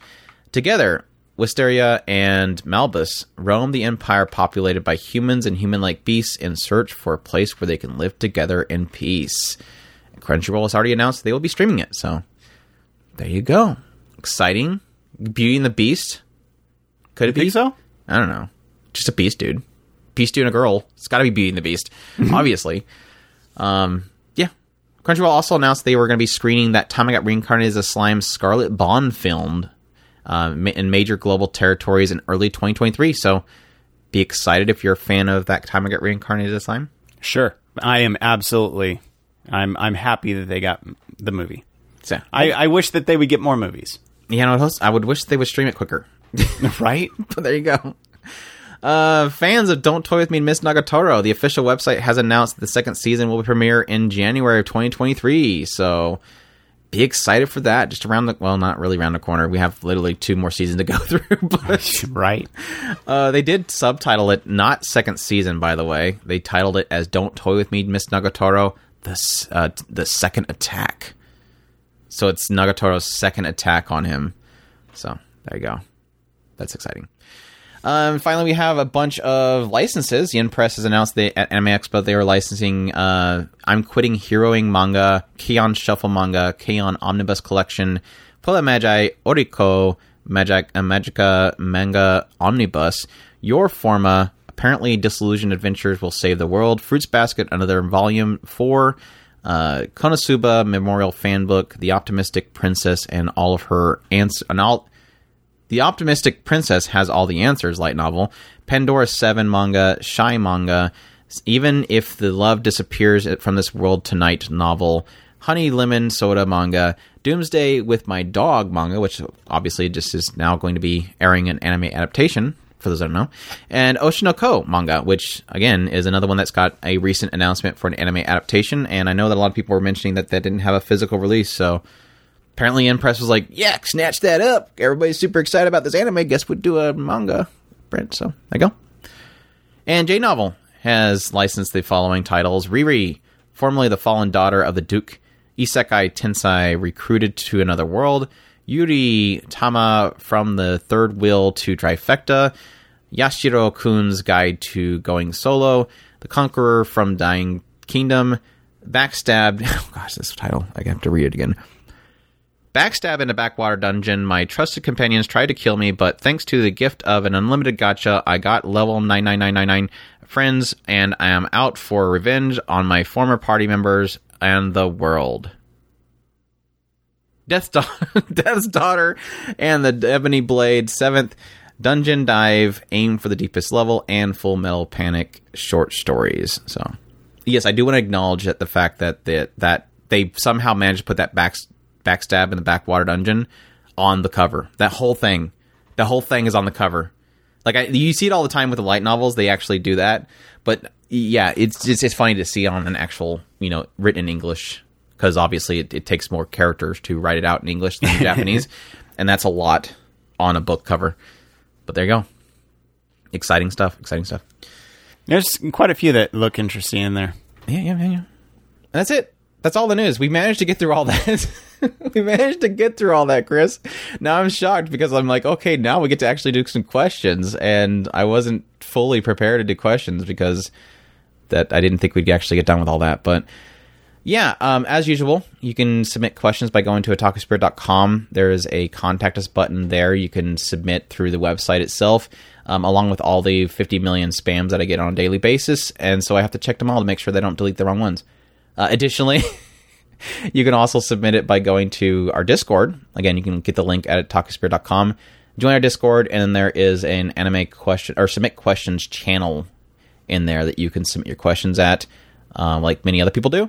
And there's email, andrew@otakuspirit.com. So plenty of ways for you to get a hold of us and submit your question. I'm still scrolling. It's all this conversation stuff. These bad people that put conversations in the middle of all the questions. I'm trying to mark them as I go along. Yes, conversations, bad people, more bad people, more bad people. Scrolling through all these bad people. I think that's the first one. No, that's somebody else's. There's still conversation happening. Bad people. Dang it. I think this is one. Yes, I don't think we've done this one. Sabanasu wrote in on the Discord, says 10 earliest anime, can't remember exact order, might be forgetting something. I was on Toonami from 98 to 2001. I probably saw it later than I discovered it could be downloaded fan subs. I just downloaded stuff and found out what it was later on. I was Googling to see what was on Toonami at the time to put stuff I forgot on the list. It has Ronin Warriors, Legend Armor Samurai Troops, 1989, before Toonami. That's going back. I don't even think I'd seen that one. That maybe. He's got number 2 is Pokemon. Obviously, that's an easy one. Dragon Ball is number 3. Dragon Ball Z. Neon Genesis Evangelion. Downloaded it in the late 90s. Yeah, I think I want to say I downloaded Evangelion first. But it was for sure my first, when I got old enough to actually have a job, that was my first buy. I bought a DVD player, a TV, and the full box set. That's the DVD box set from back then. So that was definitely one of my first actual. I got stuff before then, but it was usually with a friend you would trade stuff because you didn't have money, or at least I didn't have money. But that was the first I bought this, and it was pretty expensive at the time, obviously, because it was a full box set. But never regret it, and I cherish it to the day. This is that's my if the house is burning down, that's one of those ones that's I kind of want to grab that of anything else. But it's hard to remember when I first watched Evangelion. It seems like I watched it on VCR, but man, that's so long ago. Good luck. VCR. What is a VCR? I know that thing. But yeah, next Sabanasu has Mobile Suit Gundam Wing. That's another popular one that was on Toonami back in the day. Tenchi Muyo, nice. That was on Toonami? Was that on? I don't think I've ever seen that on Toonami. Tenchi was on it. Yeah. I wouldn't doubt it, but still, I don't recall seeing that. So that's crazy. That for sure was on VCR. I know for a fact we watched that on VCR. That was for sure on VCR. Yeah, that was like I said back when I was watching shows with my friend, and yeah, everything was VCR then. I got it was cool. secondhand from Andrew, but yeah, I got it. Yeah, and then he went to when he moved out, he like just bought like everything. Yeah, like he even bought Mouse. He had a copy of Mouse. He went and he pressed buy on Mouse. He bought Mouse. It's weird. I still remember that stupid title card, Mouse. It's actually funny because back then there was this one website where it was called DVD Express, and I spent so much money at this freaking website. They actually sent me a shirt. I had that shirt for forever, and my mom's like, "Why didn't you throw this away?" No, I spent a god awful amount of money to get that shirt. I'm keeping that freaking shirt. I got acknowledged. That's sometimes what I think of with Right Stuff is like they're probably the only, because here's how I got to the point where here was the steps to the point in which we started doing reviews for Right Stuff. I was doing gobs of buys and videos about unboxing all this, especially during the holiday seasons. Like I was doing these massive holiday unboxing videos, and at some point, Sean Kleckner jumped in my chat or my comments and was like, "Yeah, great video, thank you." And I'm like, "Sweet." This is at the time where you could actually send people messages. So I sent him a message. I'm like, "Hey man, can I talk to your PR group so we can do some reviews and stuff?" And so there was a side of me that kind of thought that he was okay with giving me the email because he knew how much I was buying from them. So it's like, hey, we'll just have to send him a review copy every now and then. Dude's buying crap tons of stuff. We might as well send him one Blu-ray.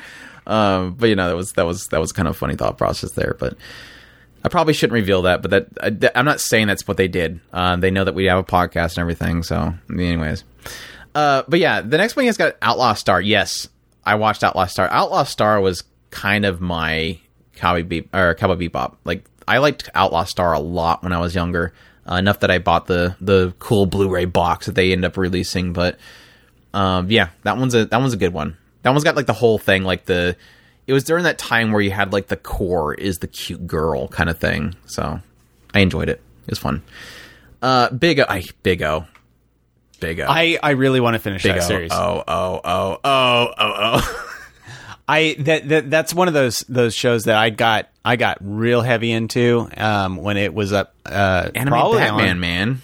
Exactly, and I wanted to watch it so bad, or I wanted to finish it. I got to a certain point that things were about to flip, and that's all I'm going to say because I didn't go that far into the after part of that part, and I want to finish it. That's one of those. But if I finish it, I have to start over from the beginning because I don't remember much of anything anymore. This was during the time when Chris liked anything that had android girls in it, like Chobit. She was so awesome.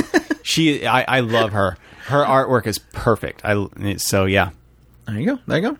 Samanasu has number 9 as Dragon Ball GT.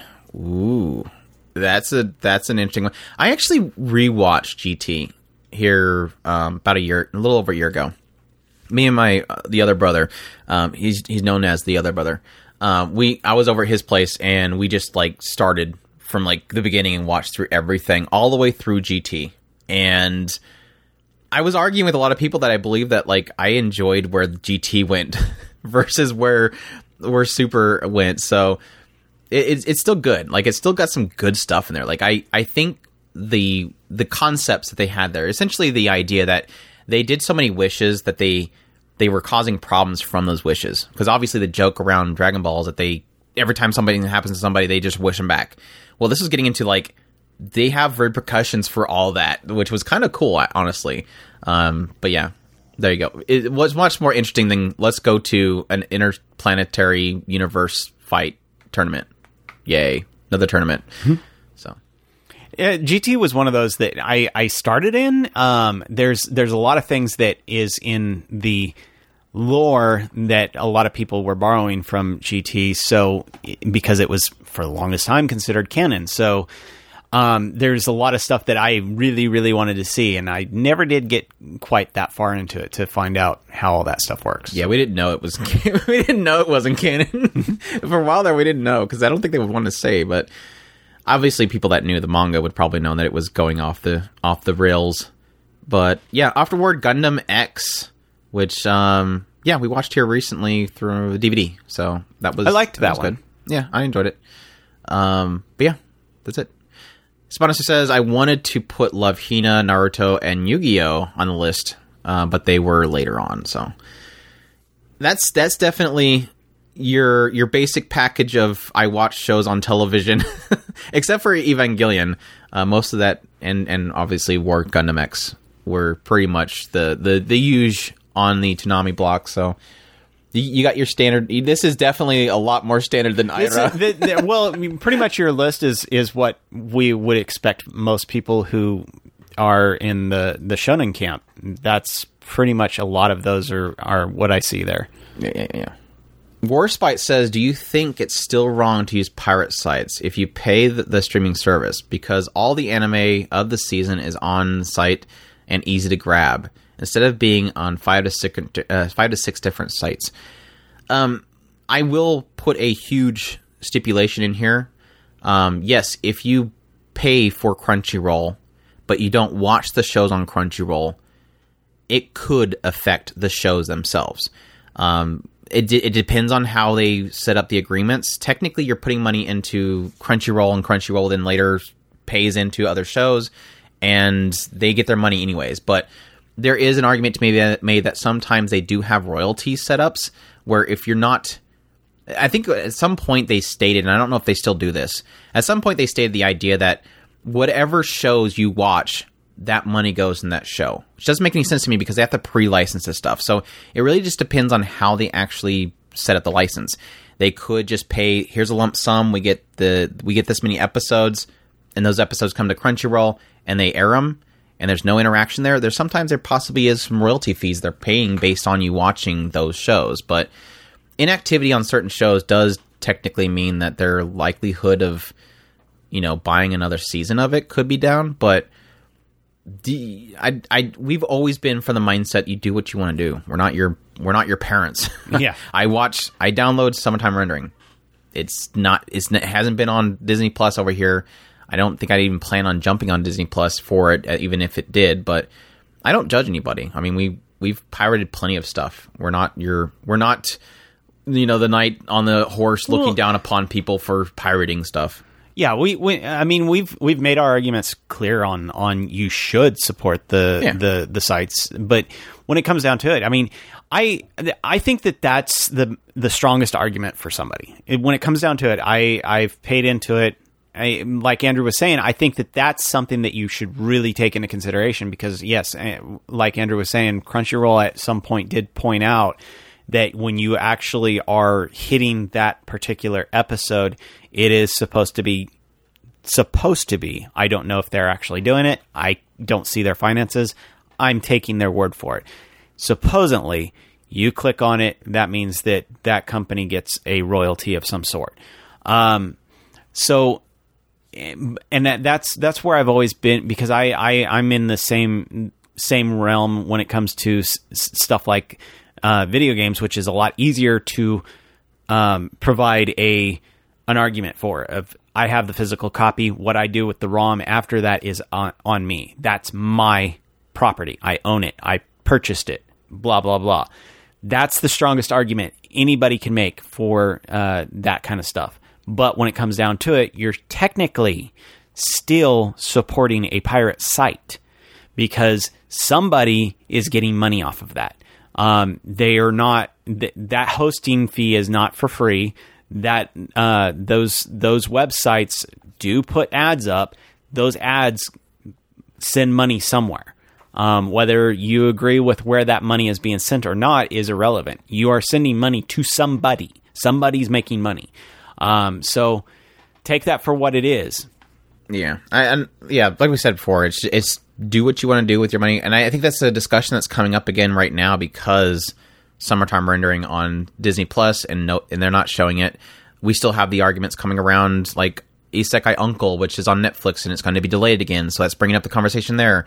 And then yes, technically, additionally, people are now having to subscribe to High Dive when they didn't have to before because there's a lot of content on there. Now, I'd make the argument that people were subscribing to Funimation. They no longer have to, so just move that over there. Technically, High Dive was cheaper. But that's still bringing up a conversation. And then you have the fact that High Dive's kind of struggling right now. Having a real hard time. Yeah. My Roku's shut down several times on their app. It's really frustrating. And then that's more frustrating for me because I keep telling people support High Dive, High Dive, and now High Dive's choking. And now it's my hope that High Dive is doing something right now to fix it. Because they obviously put out a free 30-day trial coupon code at AX. So that obviously they probably had a ton of people flooding in. People flooding in from Maiden Abyss, Tokyo Mew Mew and stuff. Call the Night. And my hope is that they're going to fix that. We just need it's how long do you patience? The growing pains. And I think my biggest problem with that really, and it's inexcusable, they need to say something. They need to make a statement. They're being completely silent, and I think that's really wrong. High Dive, if somebody at High Dive, Sentai Filmworks is listening to this, somebody say something. You don't have to say, we screwed up, my bad. Just say we see a problem and we're working to fix it. That's all you have to say. You don't have to admit that you're terrible. You don't have to admit that you did something wrong with your website. Just say that you're working on it. Say that you acknowledge it. That's all. Just acknowledge that you're doing that something is wrong. And I think their silence is just going to leave a bad taste in a lot of people's mouth. And I don't like that. Fix your problem, make a statement, and be better. Just be better.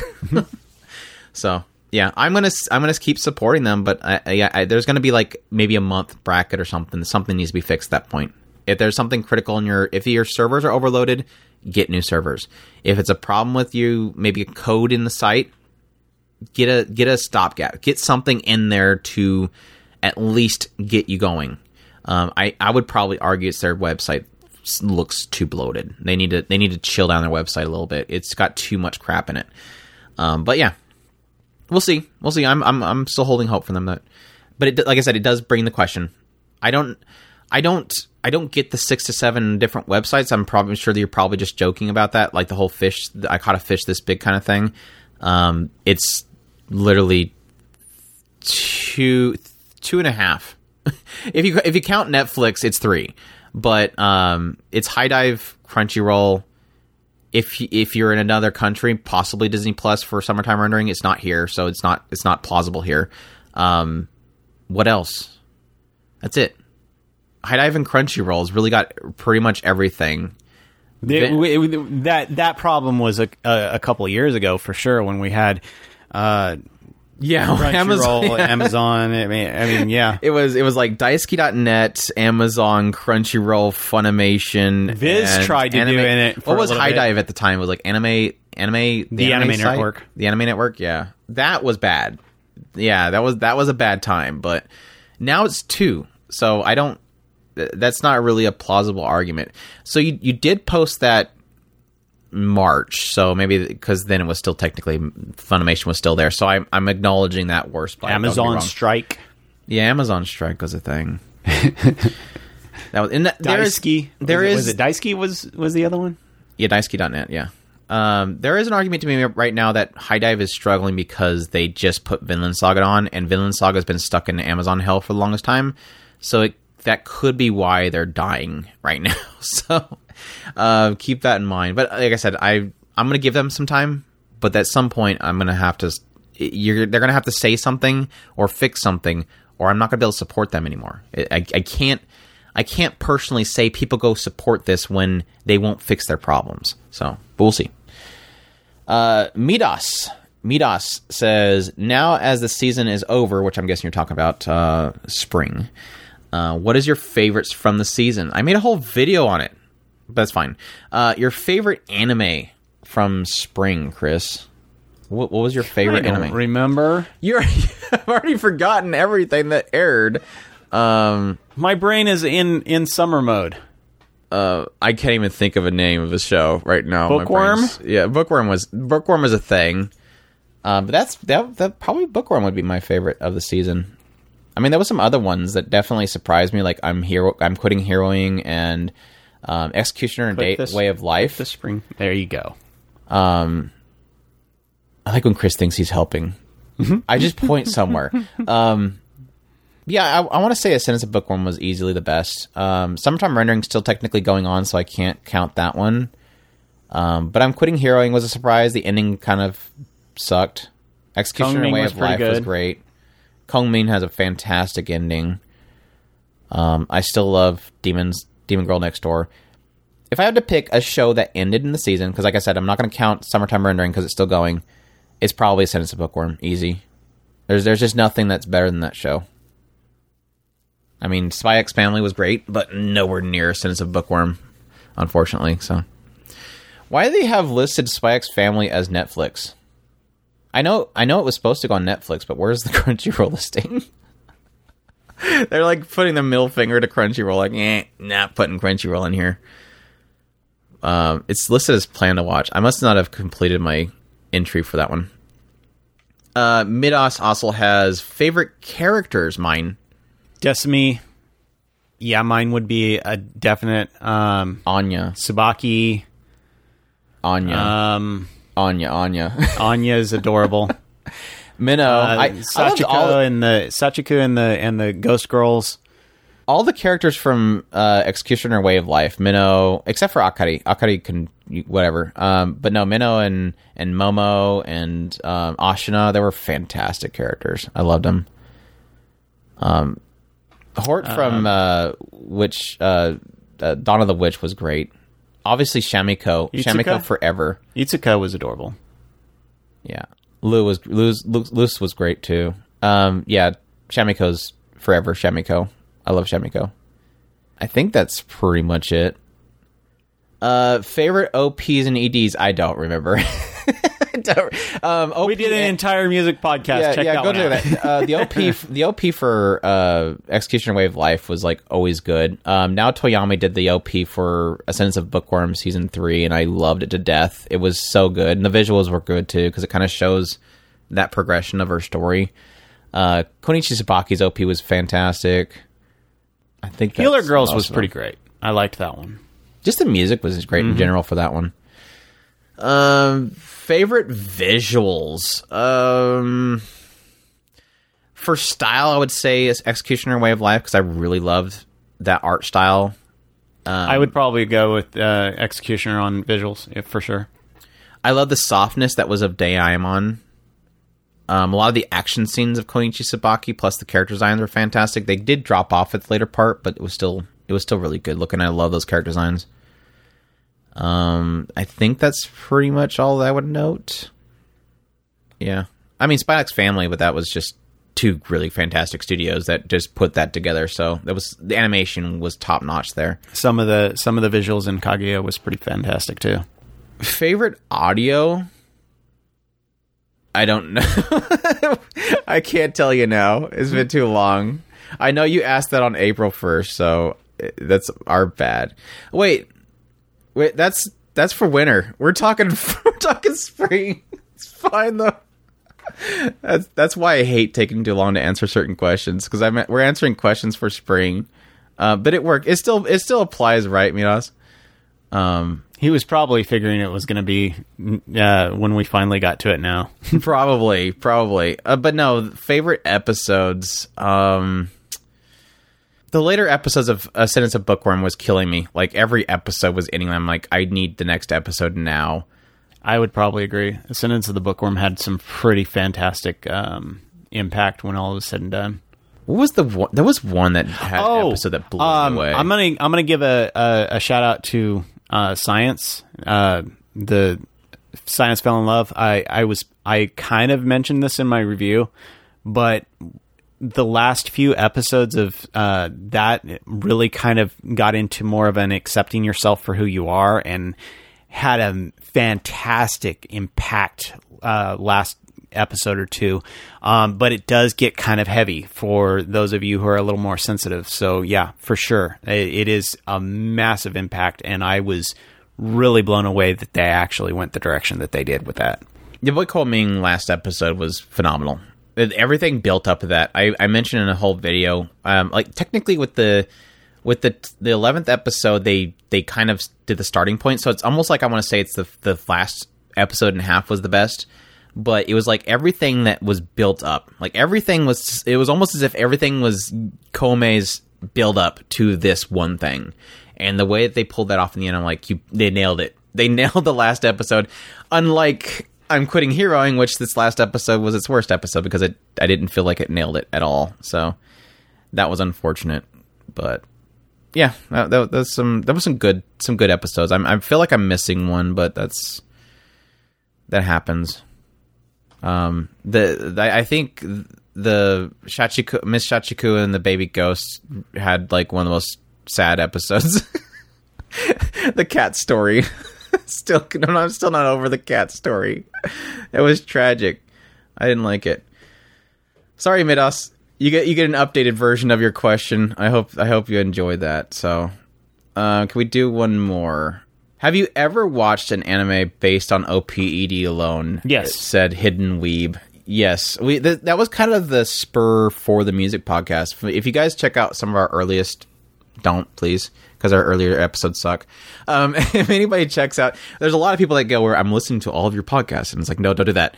But our earlier podcast music episodes, we literally had one episode where all we did was our favorites of all time at that time. The whole idea of that was we from experience have had cases where we listen to a song and go, this song's cool. What is it from? And then you go watch the show. It's happened a lot. Utawamono is a prime example. Well, Utawamono had a great OP.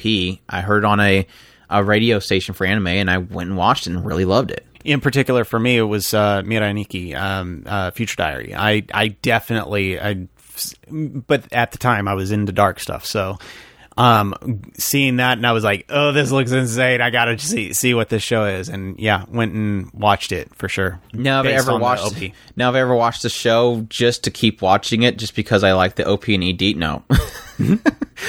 I've had times where I'm not enjoying a show, and then I'm like, the OP's good. I mean, technically, the Life Hacker Girl was like, most of the show was the OP, and it was a really good OP, but was enough to keep watching the show just to watch that OP over and over again. But it was still a good song. But yeah, look, there's still people. Look, Hidden Weave here replying to other people. Stop. I'm gonna start giving like slaps to everybody that is bad for posting replies to other people's questions. Let's see if there's maybe we should just make a sub thing so that y'all can do that. A sub thing? A sub channel underneath that channel so that people can talk about that. No. They'll still post here. That's the whole problem. There's a million channels where they can post in. They still post in here. That's what I was telling people. Just like quote it and go somewhere else with the quote. That's all you gotta do. Yeah, they're still talking about pirating and stuff. There's like a whole discussion about pirating in here. You bad people. Talk about torrents. My gosh, this is the only reason to be perfectly honest, I'm not mad. It's just, the only thing that I struggle with is I'm afraid I'm going to miss an actual question because I'm scrolling through a bunch of comments back and forth. But Ira's already, I think Ira, Ira got it kind of chilled out after. You're probably still catching. Ira was involved too, so I gotta smack Ira too. I don't care if your avatar is cute Shamiko, you're still going to get a slap. There's a question. I finally found a question. When are you guys reviewing the greatest Shonen Jump property, One Piece?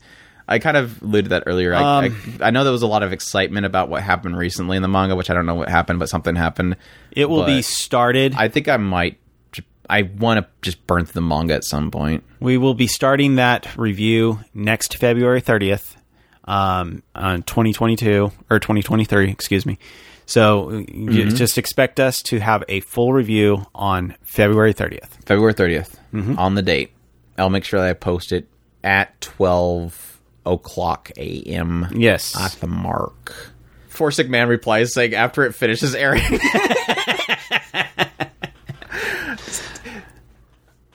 You got. We've already. I'll allow that one. I will allow that one. Iris says probably never, considering they never watched, read it, and have stated multiple times they don't like how it. What? We have said that. We have said. You got me there. The honest answer is we have other properties that we are seriously considering. We've already mentioned that Bleach is coming up, and I guess that's happening now. We have Fairy Tail that we want to finish, and those two. After that, I mean, there's other properties that we're far more interested in checking out. Like Ira said, partially because we don't much care for the artwork. I've already started One Piece a couple times. Maybe one of these days. It's a daunting property. So no matter how you look at it, it's massive. We both love Dragon Ball Z, and I fell off at one point during Super. I want to get back to it, but you're still talking about massive properties that it's going to take a while to invest into. Yeah.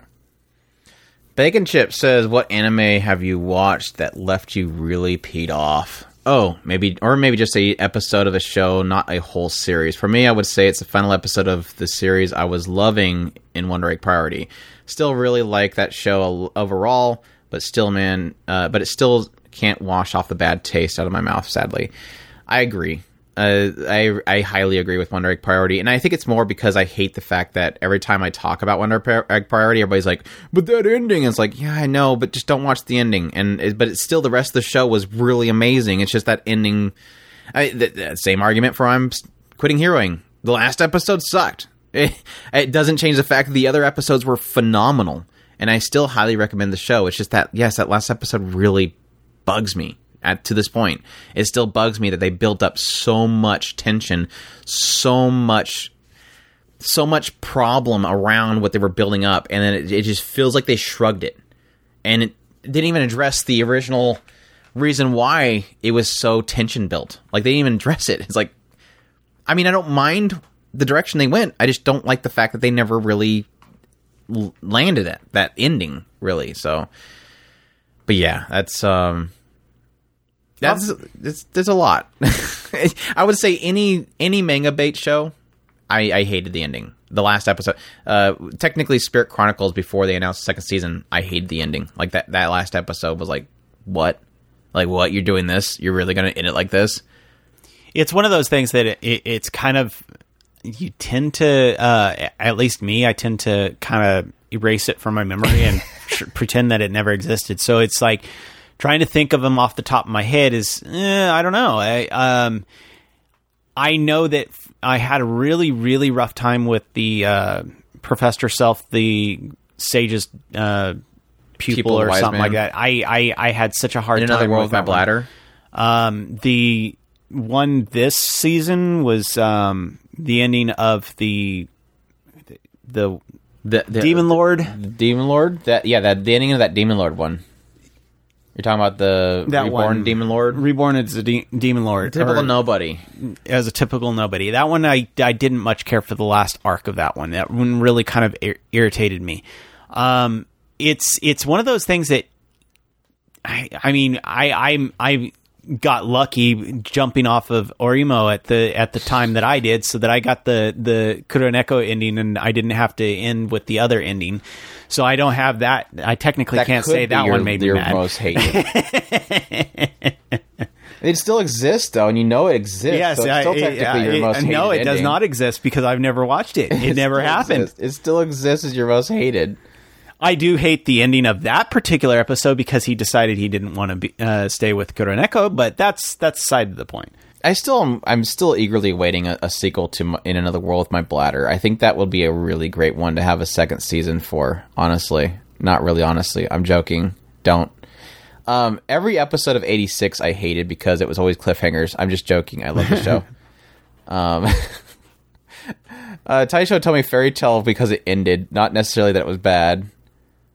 I don't know. I'm trying to think of other ones. I mean, there's obviously the ones that I really hate because their production values go down the tube. Like Whoa, yeah. Speaking of which, I was going to say Wizard Barristers really ticked me off the end of that one. Yeah, Quality Code and Wizard Barristers. Yeah. It had some really rough episodes that really ruined it, unfortunately. But again, those aren't necessarily because of story or anything. It's just because the production values just go down the tanker, so... I want to say there's some that are... Oh, yeah, the last episode of Eden Deity's No Only Feast, because I know I'm never going to get a sequel anytime soon, and that left on a really bad note. But again, not necessarily that I hate it. It's just that it does bug me a lot, because I don't know when I'm ever going to get it to know what happens to the characters, because it leaves on a really... And I still highly suggest the show, by the way. It's just it left on a really... It bugs the hell out of me note, so... Yeah. every episode of the new Higurashi When They Cry because I hated their villain character that they brought in that new series. To Your Eternity, the moment they brought in the quote-unquote villain character in that show, I hated ever since then. I'm doing goofy things now, but that's you get the point. But yeah, I feel like any like truly point that made me so mad, I've forgotten at this point, because it is kind of like what Chris said earlier. It's like you just burn it out of your mind so that you never remember it, so that you don't have to worry about thinking on it. So yeah. Anyhow, I think we'll leave it at that. But yeah, as usual, hope you guys enjoyed this podcast episode, getting everybody updated on Anime AX and all that kind of stuff, which was a lot of stuff to go through, but a lot of really exciting stuff. I'm really happy about the last episode of Akudama Drive. It was really good, though. It was like really good, but it still doesn't make it all the less painful. I like when it's something that makes you mad, but at the same time you love the story because it's supposed to make you mad. The supposed to make you mads are good. It just, yeah, like Full Metal Alchemist and the Chimera thing. It's supposed to make you mad. You don't like it. But anyways, but yeah, as usual, at talkspirit.com, that's where you can go for all of our links, our social media links, ways that you can support us, which we greatly appreciate. Everybody that supports us, it means a lot to us. Additionally, if you have like a Prime account, you can go to our Twitch channel at twitch.tv/otakuspirited. That's an ED at the end of it. And you can just Twitch Prime us. We definitely appreciate it. But yeah, as always, we thank you guys for listening. We hope you all enjoyed, and you all take care. Os! 毎日はポテトフライ毎日だってミートボール